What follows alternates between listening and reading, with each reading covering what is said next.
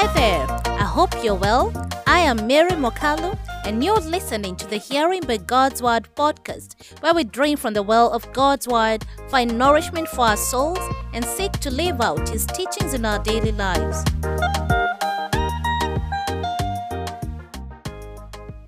Welcome, dear listeners, to another enlightening episode of Hearing by God's Word podcast, where we delve into the timeless wisdom of the scriptures. I'm your host, Mwakalu, and today we embark on a journey through the heartening verses of 1 Thessalonians, specifically focusing on chapter 3, verses 5 to 13.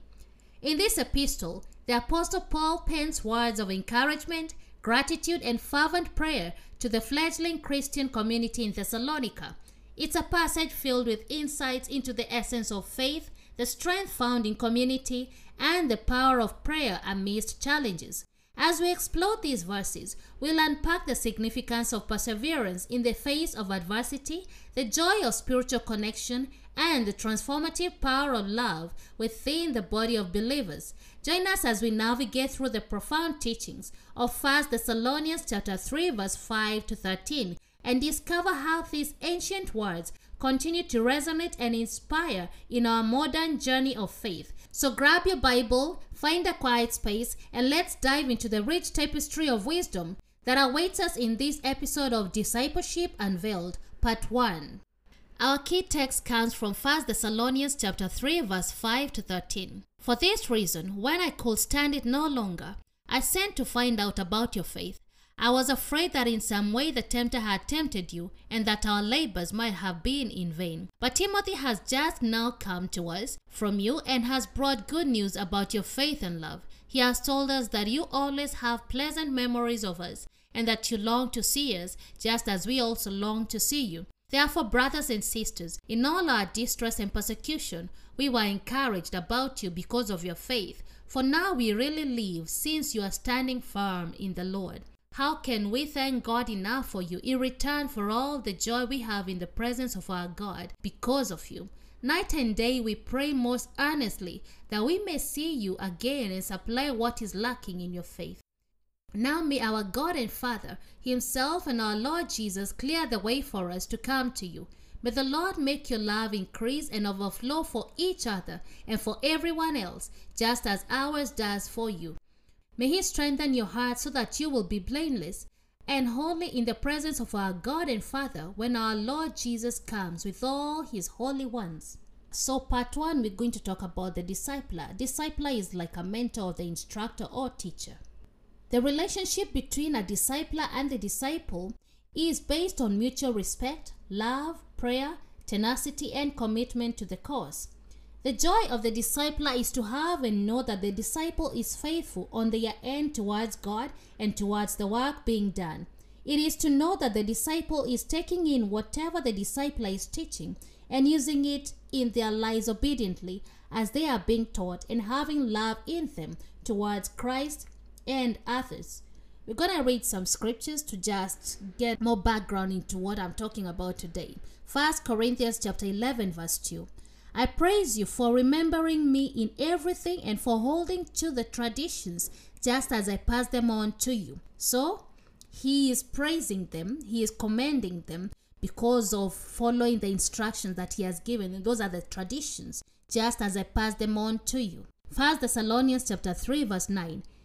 Paul again is talking to the disciples in Thessalonica, and he's telling them, how can we thank God enough for you in return for all the joy we have in the presence of our God because of you? As in, he is grateful and he is like, how can I thank God enough for you? Because what I'm hearing from you is really good. It's commendable. And then he talks to them again in 1 Thessalonians chapter 1, verse 2. We always thank God for all of you and continually mention you in our prayers. We remember before our God and Father your work produced by faith, your labor prompted by love, and your endurance inspired by hope in our Lord Jesus Christ. So the work of the disciples here was produced by faith, their labor prompted by love, and their endurance inspired by hope in our Lord Jesus Christ. So he is thanking God again for them, because Paul was the discipler to the disciples in Corinth and to the disciples in Thessalonica, and even to the disciples in all the places that he wrote the books about. Having such a disciple who is unwavering makes the discipler's life easier and time worthwhile. The discipler has joy in knowing that the disciple is growing in areas of praying for themselves and others. Like in all relationships, communication is important because this will help identify areas of improvement and avoid misunderstanding. The discipler draws from personal life experiences and inspiration from the Holy Spirit in setting examples or models for the disciple. So a discipler has gone through certain experiences in life. They have won battles that they have fought. They have experiences that God has helped them get through. And so they pass on all that they have to the disciple. And also from the inspiration of the Holy Spirit, as we read in 1 Corinthians chapter 2, verse 1 to 7. And so it was with me, brothers and sisters, when I came to you, I did not come with eloquence or human wisdom, as I proclaimed to you the testimony of God. For I resolved to know nothing while I was with you except Jesus Christ and Him crucified. I came to you in weakness, with great fear and trembling. My message and my preaching were not with wise and persuasive words, but with a demonstration of the Spirit's power, so that your faith might not rest on human wisdom, but on God's power. We do, however, speak a message of wisdom among the mature, but not the wisdom of this age or of the rulers of this age who are coming to nothing. No, we declare God's wisdom, a mystery that has been hidden and that God destined for our glory before time began.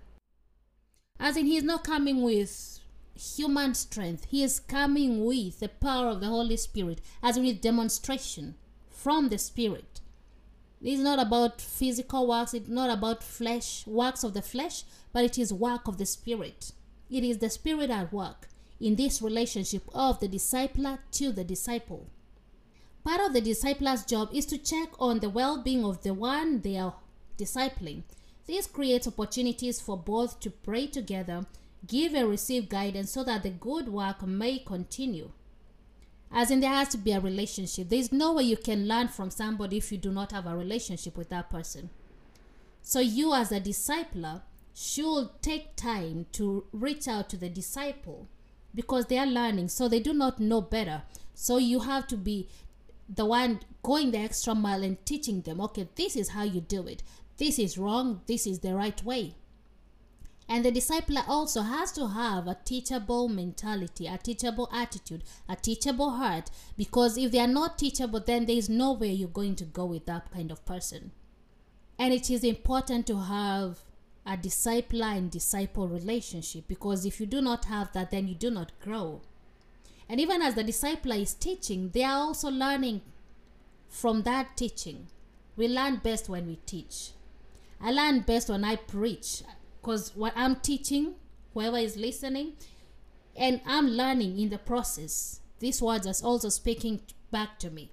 So it's not just to you who is listening to me, but it's also to me. It is called a double-edged sword. It goes both ways. Love should be the key to the relationship between the discipler and the disciple for fruitfulness. If there is no love in this relationship, then you're wasting time. So the discipler has to love the disciple so that they can be able to teach, so that they can be able to be patient, so that they can be able to use the fruit of the Holy Spirit in this teaching, because teaching is not easy, especially to somebody who has no clue of what you're saying and they're not understanding what you're saying. A good example is Jesus. He will teach the disciples, but they had no faith. And he will keep asking them, how long am I going to continue with you like this? You guys, you don't have faith. And he had to even give them the example of the mustard seed, that even as little as that mustard seed, that's the faith that is required to move mountains. But he loved them so much, and he still loves us even today. He is so patient with us, even when we don't get it and we keep messing up. He is still very patient with us because he loves us. And so this is the same example we should follow as disciples or as disciples, is to have love so that we can be able to hear what we are being taught, and so that we can be able to Also, be patient when we are teaching others. May God help us. In Jesus' name. 1 Thessalonians chapter 2 verse 19 to 20. For what is our hope, our joy, or the crown in which we will glory in the presence of our Lord Jesus Christ when he comes? Is it not you? Indeed, you are our glory and joy. As the discipler, when you are discipling somebody, that person, when you see the growth in them, when you see them move forward, they become your glory, they become your joy. As in, that's your crown, that's the work you have done. So imagine when you see that all the work you have done, somebody out there got saved, somebody out there was delivered from their infirmity, somebody out there was delivered from the yoke of sin that they were entangled in. That is something that is part of your crown. It becomes your glory, it becomes your joy as the discipler, as in that is the work you did for the kingdom. Romans chapter 8 verse 18 to 19. I consider that our present sufferings are not worth comparing with the glory that will be revealed in us. For the creation awaits in eager expectation for the children of God to be revealed. Paul and the rest of the other disciples, they went through persecutions, and we still have those times even now. Persecutions, you cannot speak certain things at work because you'll be told that's discrimination, while they are the ones discriminating against your faith. But we still continue soldiering on, we still continue speaking about Christ. Wherever we go, we still continue representing the kingdom wherever we go because we are ambassadors. And Paul is telling us here in Romans chapter 8 verse 18 to 19 that our present sufferings, they are not worth comparing with the glory that will be revealed in us. As in, whatever we are going through, it cannot be compared to that glory. So we just need to persevere. We just need to hold on to the faith that is in Christ Jesus and believe that we will reach that point, that mark of the high calling where we receive our glory. And we cannot do this in our own strength. We cannot do this in our own might or power, but it is by the Spirit of God. So we have to be connected every day to the Spirit of God so that we are able to persevere, to soldier on, to keep on pressing to the mark of the high calling. There is no other way. There is no shortcut. We have to go through the Holy Spirit. If we go through a different route, then we are going through an illegal route because we're not going through the Holy Spirit and we're going to be overcome. We're going to be overwhelmed. So we have to lean on God. That's why we're told to trust in the Lord with all that we have, with all our hearts, and lean not in our own understanding. That in all our ways we should acknowledge Him and He will direct our paths. So for us to continue this journey of perseverance, this journey of faith, we have to lean on God so that we can attain that glory. 1 Peter chapter 1 verse 13. So prepare your minds for action and exercise self-control. Put all your hope in the gracious salvation that will come to you when Jesus Christ is revealed to the world. Prepare your minds for action, as we have to be ready every time. And exercise self-control. We should not be controlled by anything else. You know, the mind is a battleground for the enemy. He will try to bring thoughts that are demeaning. He will try to bring thoughts of doubt. He will try to bring thoughts that are irrational thoughts that will make us derail from the course. But we are told that we renew our mind through the Word of God. So we have to prepare our minds for action and exercise self-control. That's actually one of the fruit of the Holy Spirit. We need to lean on the Holy Spirit again so that we are able to exercise self-control. Father, in the name of Jesus Christ, we thank you and we give you glory. I bless you for your goodness and your faithfulness. Thank you for this study for today. Lord, I ask that you will continue enlightening us in your word. Continue opening the eyes of our understanding so that we can know more about you, so that we can understand the revelation of Jesus Christ and know you for ourselves and for others, so that we can be able to be disciples to others. We have been called to make disciples in all the world. Father God, we ask that you will help us. You, the master teacher, help us to be teachers unto others. Teach us your word so that we can teach others. In the name of Jesus, we surrender unto you, O God, and we ask that you have your way in our lives in the name of Jesus Christ.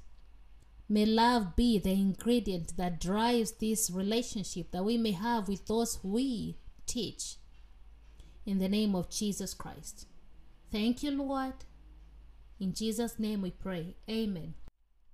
Thank you for joining us on this insightful journey through the verses of 1 Thessalonians chapter 3, verse 5 to 13. As we conclude today's episode of Hearing by God's Word podcast, may the enduring lessons of discipleship, encouragement, and love resonate in your hearts. Remember, just as the early disciples found strength in unity, may you find inspiration in your faith journey. If you enjoyed this episode, please subscribe and share. Your support helps us continue bringing you meaningful reflections on Scripture. Until next time, may your faith be unwavering, your encouragement boundless, and your love abundant. Stay blessed, and may the wisdom of 1 Thessalonians chapter 3, verse 5 to 13 guide your path. God bless you. Shalom.